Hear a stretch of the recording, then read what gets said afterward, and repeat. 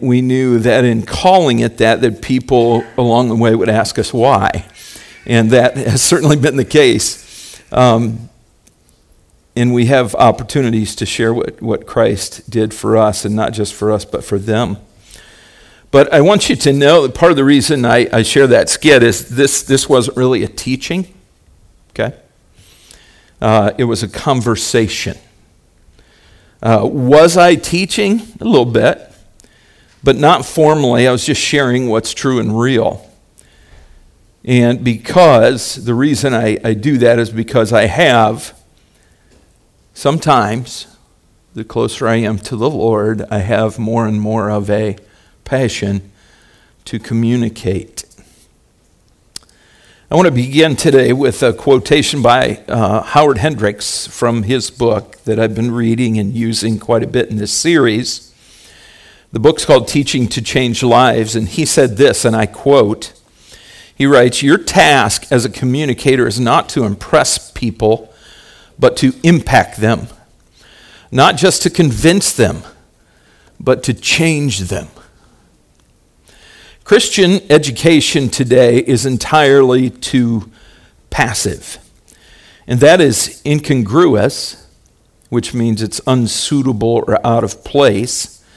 Passivity is incongruous because Christianity is the most revolutionary force on the planet. It changes people. Yet frequently we've taken this most revolutionary force on earth and set it in concrete. That's kind of interesting. Anyway, he goes on, the average Christian's attitude is well expressed when he sings the hymn, "As it was in the beginning, is now, and ever shall be." Churches and Christianity often resist the very changes they are meant to bring about. Let me read that last sentence again. Churches and Christianity often resist the very changes they are meant to bring about. Romans chapter 8 informs me that every believer is predestined to become conformed to the image of Jesus Christ. If that's really true, then how much change should we rightfully expect? End quote. If you are indeed my brother or sister in Christ via the gospel, I want you to think about that question. How much change? How much change to be conformed to Christ? How much change should we expect? Have you read the Gospels lately? Do you see in them how Jesus spoke to people, how he related with people? Do you hear his words? Do you feel his compassion? Do you do as he did? Now, some of you say, well, no, we could never do as Jesus did. Okay, I'll tell you what. In this notion of us becoming conformed to the image of Christ, becoming like Jesus, let's just set aside for a second the miraculous deeds. Okay, let's put those aside. You know, the water to wine, the feeding of the 5,000, the walking on the water, the raising the dead, casting out demons. Let's just call those uniquely Jesus and uniquely apostolic. Okay? What I'm saying is that's not what I mean by conforming to the image of Christ. Maybe you and I aren't called to do the miracles of Jesus because we're called to be one. To be the miracles of Jesus. Wouldn't it be amazing? Wouldn't it be amazing to have people know you and therefore say, wow.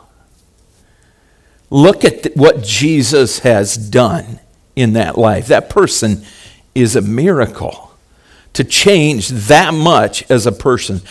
How much change for you and I to be conformed to Jesus Christ? How much?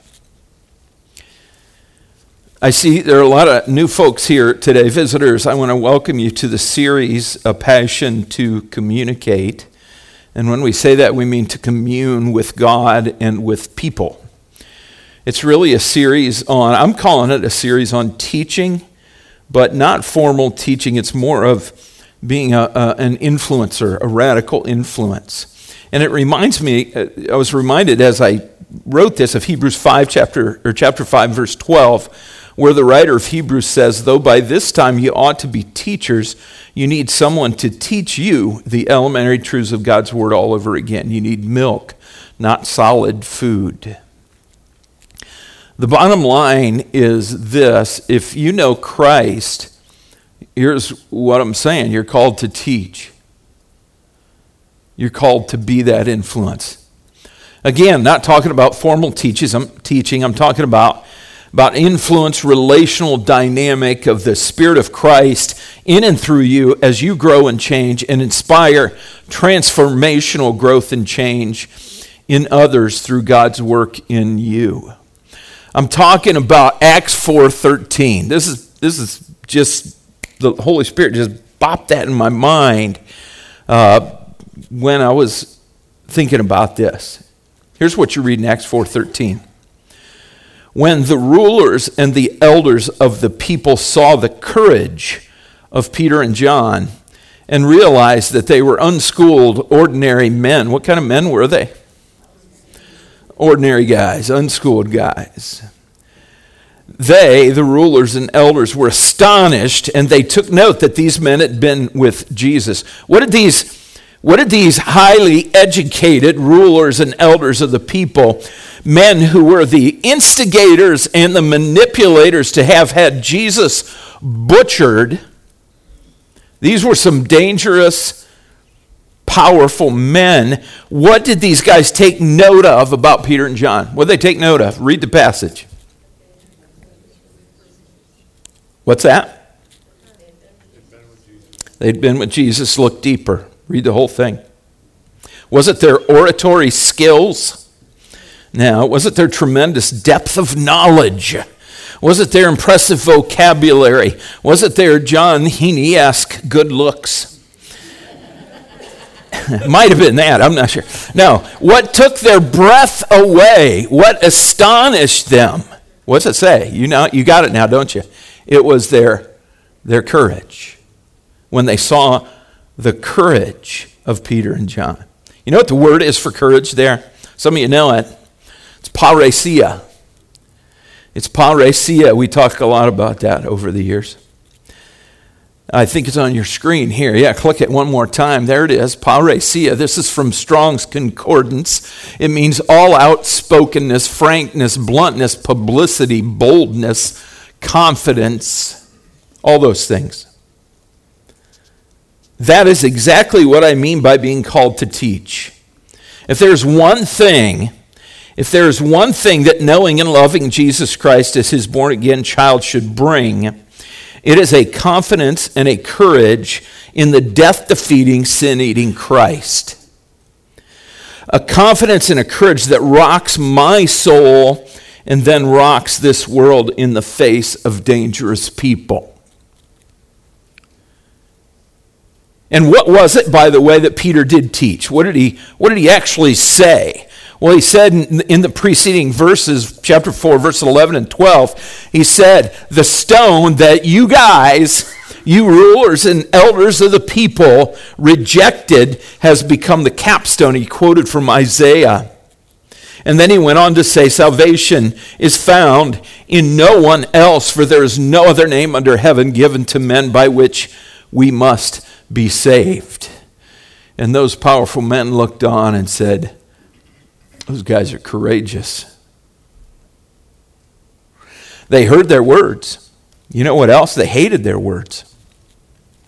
But they took note of their courage, their parousia. And that courage did not come from Peter's personality, folks, because just a few short weeks ago, he was cursing and swearing and denying that he even knew Jesus Christ. But now, in this moment, in Acts 4, the Spirit of Christ lives in him, and he is teaching even the haters of Jesus. They saw the courage, and they took note of it. And where did that courage point? It pointed them this direction. This is one of the guys that had been with Jesus. It pointed to Jesus. Get this. It was like Jesus. It was like him. Boom. Lesson learned. You're called to teach. Come hell or high water, folks. Come dangerous or dainty men.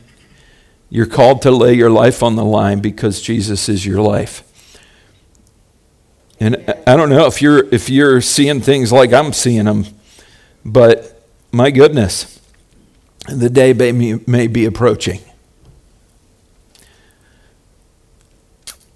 Do you have a passion to communicate that? Would you pray with me then we'll go on. Father, I just pause right now in this message and ask you to stir us up that individuals, groups of people, this church could set aside all our insecurities, all our fears, all the what ifs. What if this happens? What if that happens? Stir us up to set aside all our prosperity, all our positioning, all our popularity, all our passiveness, all our pride. Stir us up to set aside all the grudges that we may have held, all the criticism that we may harbor, all the stubbornness of heart, all the hesitation, all the avoiding of certain people. Lord, stir us up to embrace humility, to see each one as better than ourselves. Lord, stir us up to forsake every desire but our desire to know you and to know you better. Stir us up to walk away from every wish but our wanting of you. And Lord, produce in us by your Spirit a passion to communicate. Revive us.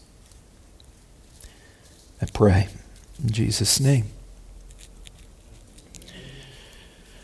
We have seen in weeks previous to this, a couple weeks ago, we saw the law of the teacher was our first principle, and we summed that up with the word fullness. Basically saying you cannot pour out in other people's lives what doesn't fill your own. And we talked about the Spirit of God and growth. The law of the teacher, fullness. And then we saw the law of education, which was, the word was otherness. That the teaching that we're doing is not about us. It's about the need of the one. It's about that concrete worker. Now years.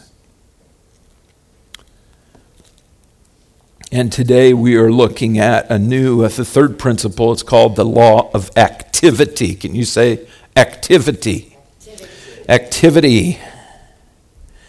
And the principle stated is this. Maximum learning is always the result of maximum involvement. Let me put that another way. Maximum learning is always the result of maximum doing. The best way to learn is by doing. The word that I have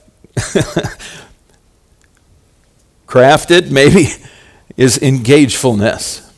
So we got fullness, otherness, and this third principle, engagefulness. What does that mean? Engagefulness? It means you engage in the process of discipleship. It means you do. It means you obey Christ. It means James 1:22, where James writes, don't merely listen to the word and so deceive yourselves.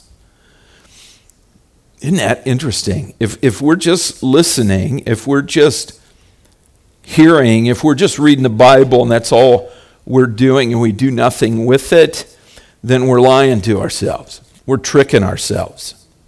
Because the whole point of the word is to do it. To do what it says. James goes on, anyone who listens to the word but does not do what it says is like a man who looks at his face in a mirror, and after looking at himself, he goes away and immediately forgets what he looks like.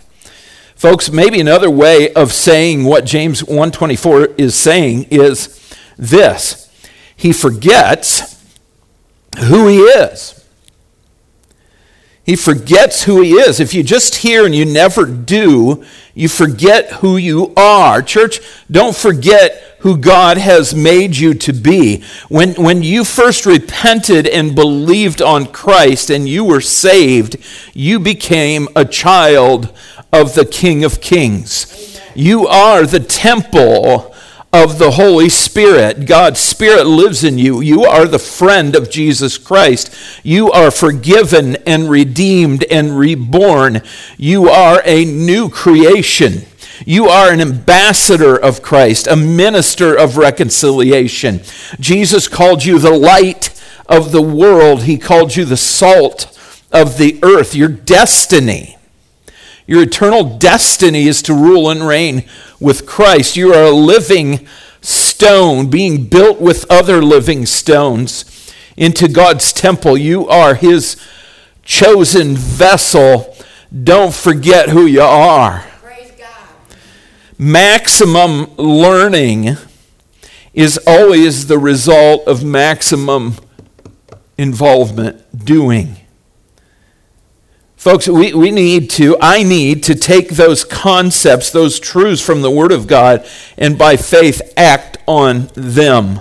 Some of us, myself included, need to more fully engage, because just attending church, praise God you're here. Praise God for so many of you, your faithfulness in this place, worshiping together. But that church attendant is a very slight bit of engaging. We can attend a church service, and I've done this for years in Ohio. We can attend a church service and be so distant that you don't know anybody. You don't talk to anybody. You don't encourage anybody. You don't edify anybody. You don't confront anybody. You don't comfort anybody. You're an island. You're alone amidst all of those people. That's not okay. That's not okay. That's not discipleship. That's not being a learner of Jesus. That's not following him. The law of activity says we do, we engage, and that means people. And by engaging and drawing near to God and drawing near to people, we exert the power of the Holy Spirit. You bring that power, the power of Jesus himself in you, to bear in another person's life in so many dynamic ways. You teach. You can't do that from a safe distance. You just can't. Just a word here on engagefulness versus busyness, okay? Engagefulness versus busyness. Again, maximum learning is always the result of maximum doing or maximum involvement. When we talk about being engaged, when we talk about doing, the obvious question, I think, is busy doing what? And then for what purpose? For what purpose? I mean, I know that you're all busy. I'm busy. Busy doing what? And for what purpose? Let's call it this. Are you busy on purpose? Or are you just busy? I think the church in America has this idea that as long as I'm extremely busy not sinning, as long as I'm extremely busy not sinning, then I can call it Christian. I think sometimes in this country we define our Christianity by what we avoid rather than by what we intentionally pursue. Does that make sense? So, for example, I can focus my entire life and time of my family around, say, my kids' school activities. And as long as there's nothing overtly sinful, then I'm good in my walk with Jesus. So we can keep ourselves busy in this sort of morally neutral life, And as long as we don't sin by commission, and as long as we're nice people, we don't have to bother with bringing the name of Jesus up in any conversation or sharing the gospel with any person or getting too deeply involved in people's souls. We don't have to wrestle with what it means to make disciples of Christ, because to be Christian is to be nice. In the meantime, we as nice people omit anything that resembles intentional, purposeful, vulnerable, time-consuming depth of relationships with God and man. For that, we're just too busy. Now, if I've been reading your mail, I hear people say this all the time. Hey, he must have been talking to somebody about me. I don't have to talk to anybody about you. I know my own heart. And I figure if I'm preaching and hitting myself right between the eyes, I'm probably not the only one I'm hitting between the eyes. The law of activity. It states maximum learning. By the way, a disciple, the definition of the term disciple just means a learner of Christ or a follower of Christ. So maximum learning, disciple of Christ, is always the result of maximum involvement. Now, I use the example of Peter and John and that dynamic that they taught that made those rulers and elders of the people take note of their courage. And you might be one that says, look, I'm not confident and I'm not courageous. There it is. I'm just not those things. I get that. So how do I learn those qualities, Jerry? I'm not those things. Well, the first thing I would ask you is, who is those things? Who is confident and courageous? The Spirit of God in you is that. He's not afraid of anybody. The Word says that. 1 Timothy, I think it is 1:7, 1 Timothy 1:7 or 2 Timothy 1:7. God has not given you a spirit of timidity, but of power and of love and of self-discipline or sound mind. Do you believe that? That He is confident and courageous. Will you trust God in that? Okay. Maximum involvement. Let's get down and dirty and practical. Will you join or start a small group? Will you call someone to share in God's Word together with that person, maybe on a regular basis, to be discipled by them? And here's what I've always found about discipleship, because this concept and this challenge from Matthew 28, the thing that Jesus left us here to do, I've always been kind of enamored by that and saying, yes, Lord, that's what I want to be. And so I would look for ways to connect and engage and be that dynamic in people's lives. Sometimes I made a mess of it, and sometimes the Lord used it. But what I've learned is that when the Lord was actually doing that, I wasn't just discipling, I was being discipled by the other person. In every case. It's so cool, it's a mutual thing. But I'm talking about something here that's based not on your confidence and courage in yourself, but based on His will for your life. Because that's faith, that's trust, that's doing, that's maximum involvement. You see, here, let me give you an example, and we're rounding off and coming home here pretty soon. I teach this in our membership class. I always have since the beginning. This illustration. Think of a bird, okay? There's a bird, an eagle. How many wings does that have?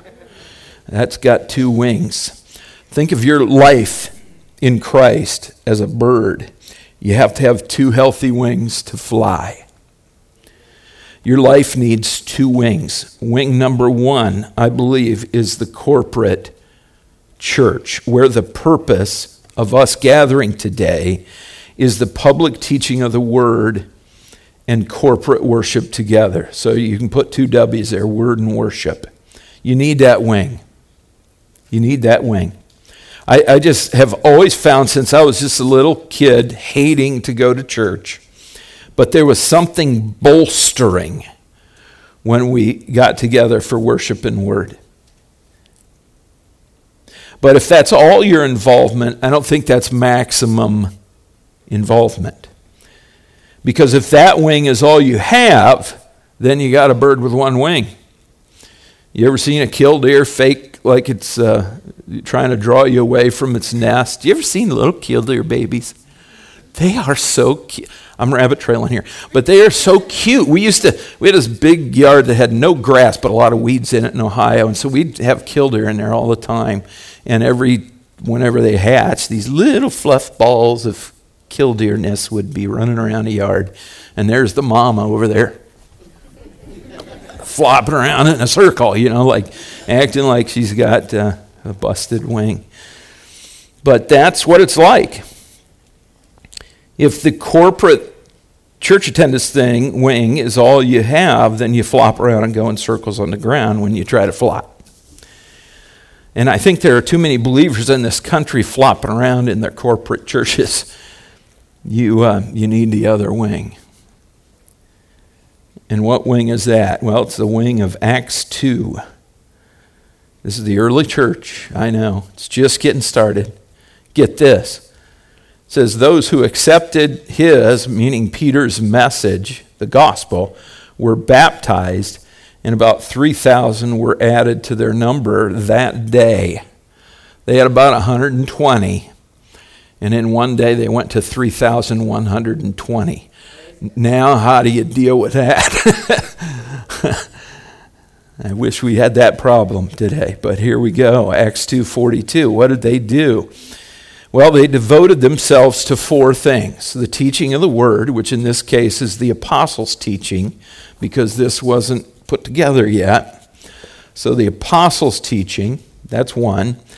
To the fellowship, to the breaking of bread, which is communion and the fellowship of eating meals together, and to prayer.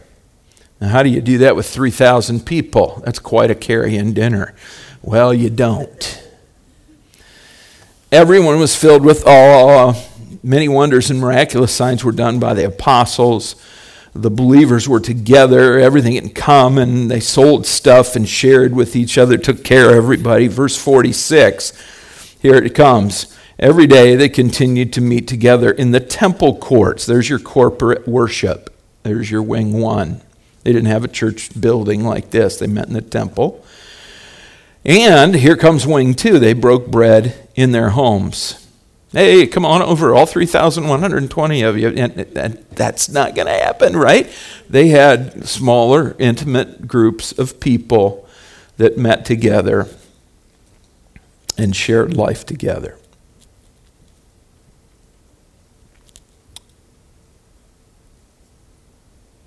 The second wing each of us needs, and that's hard to do not on purpose. If you don't do that on purpose, guess what? It just goes away. It just kind of goes away. And we need that. More intimate time of worship where we share, pray for, fellowship together, and say, that crazy pastor, he said something, I didn't get it. I don't understand it. Can we talk about that? That kind of thing. And it's also a place where you apply the word together. So for example, in the corporate setting, let's say I teach a message on love one another, okay? But then we need a more intimate setting where we don't teach and hear about loving one another, but we actually know each other well enough that we actually do love one another in very practical ways. That's what I'm talking about, the law of activity, engagefulness, just a deeper relating with both God and men. and doing that on purpose. Maximum involvement. Maximum learning is always the result of maximum involvement. And so I just challenge you with this question. You know, I went through a time where, you know, I've always been committed to more intimate, you can call it small group if you want, but discipleship group, life group, I don't care what you call it. And I went through a time where I was not getting it. Our groups were getting big, and it just wasn't. I went through a time where I was really as challenged that I didn't want to do it. I didn't want to do it anymore. And I went through some months where I didn't. And I kind of started thinking and praying about that some more and decided that I was going to do this more with a smaller group of people. And we went at that again, and we saw the Lord do some amazing things. And I can sincerely tell you that the group that I'm meeting with now, we really look forward to being together. And the Lord is working in our midst, in us, through us. So I just want to challenge you with that. When will you more deeply engage? The law of activity, engagefulness. When we get busy doing the things of obedience to Christ instead of just the things that keep us busy. When will we embrace the truth that the dynamic Christian life is not defined by what we avoid, but by what we intentionally pursue in the power and obedience of the Holy Spirit? Maximum learning is always the result of maximum deep, intimate involvement with God and men. That's the law of activity. Engagefulness. Amen. Thank you. You're called to teach. Let's pray. Hey, Jerry. Yep. I was outside and I heard someone talking really, really badly across the street. Like, it sounded really serious. And I just wanted to pray for whoever is across the street right now. Sure. Yeah. Father, thank you for this challenge. Thank you for what you did in that early church that we get to read about and see and be the product of their message as it's come down through the centuries. Father, we pray for this one across the street right now. I know it's just a time where so many people are fearful. So many people are struggling in their health with this COVID-19 thing, and there's so much information we don't know, and it conflicts. I pray for this one, Lord, that pray for health, strength, and that they would draw near to you and find not just healing in the body, but healing for their soul and their eternal life. Help us to be responsive and seek out maximum involvement in our lives with you and your word and your spirit. Thank you for Jesus. Thank you for the fruit of the Spirit that lives within us. Love, joy, peace, patience, kindness, goodness, faithfulness, gentleness, self-control. I think I got them all. Might have missed one. But it's who you are and the fact that you want to live in and through us and conform us to your image. That's not a cookie cutter thing. That's very unique. Each individual blends with the Spirit of Christ to become uniquely the person you have created us to be. That's a pretty cool thing. Help us to pursue that, knowing Christ with the same passion that Jesus pursued us, or with a similar passion. Give us that passion to communicate in Jesus' name. Amen.